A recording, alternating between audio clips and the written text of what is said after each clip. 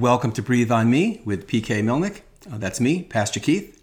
This podcast series is 101 Bible-based devotions on the Holy Spirit. Today you'll be listening to a devotion from my book, Breathe on Me by PK Milnick. The devotion for today is called Revelation by the Holy Spirit.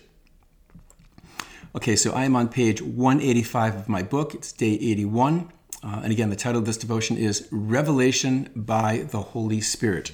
I'm going to start with a couple of verses from the book of Ephesians, chapter 3, verses 4 and 5. And this is from the Apostle Paul.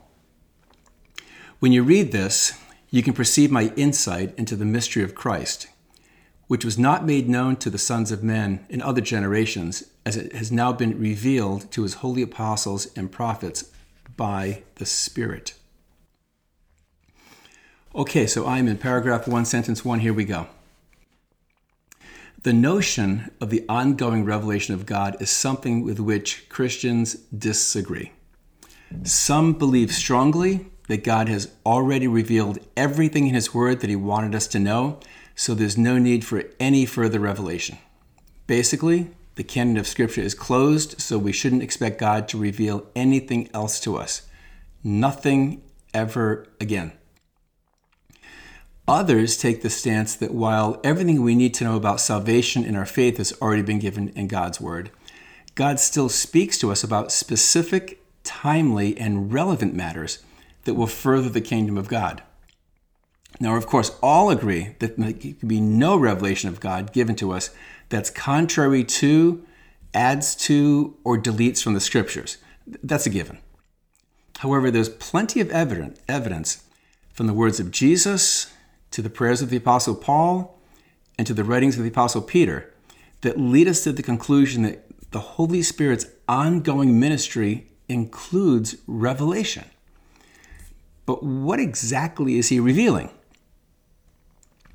Well, one thing that the Spirit reveals to us is a word of knowledge. This is when the Holy Spirit brings to our mind a word, sometimes just one, or a specific knowledge of something we haven't learned before or studied beforehand, so that we can correct, reprove, restore, or otherwise build up a person or even the whole church. Another thing the Spirit reveals to us is a word of wisdom. This is when the Spirit gives us insight and wisdom, which we didn't have beforehand, in a particular situation, so that we can share this wisdom with an individual or the church. As to process, at times the Holy Spirit reveals things to us when we speak in tongues, and there's an interpretation that contains revelation. But let's not accept any revelation supposedly given by or through the Holy Spirit too quickly. There are way too many slick, conniving, and charismatic in personality charlatans who believe that they're receiving revelation through the Spirit when in fact they're not. That's why we're called to examine the Scriptures to make sure that a revelation is in accord with all that God has already revealed in His Word.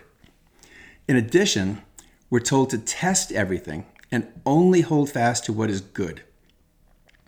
Let's not be gullible or easily deceived.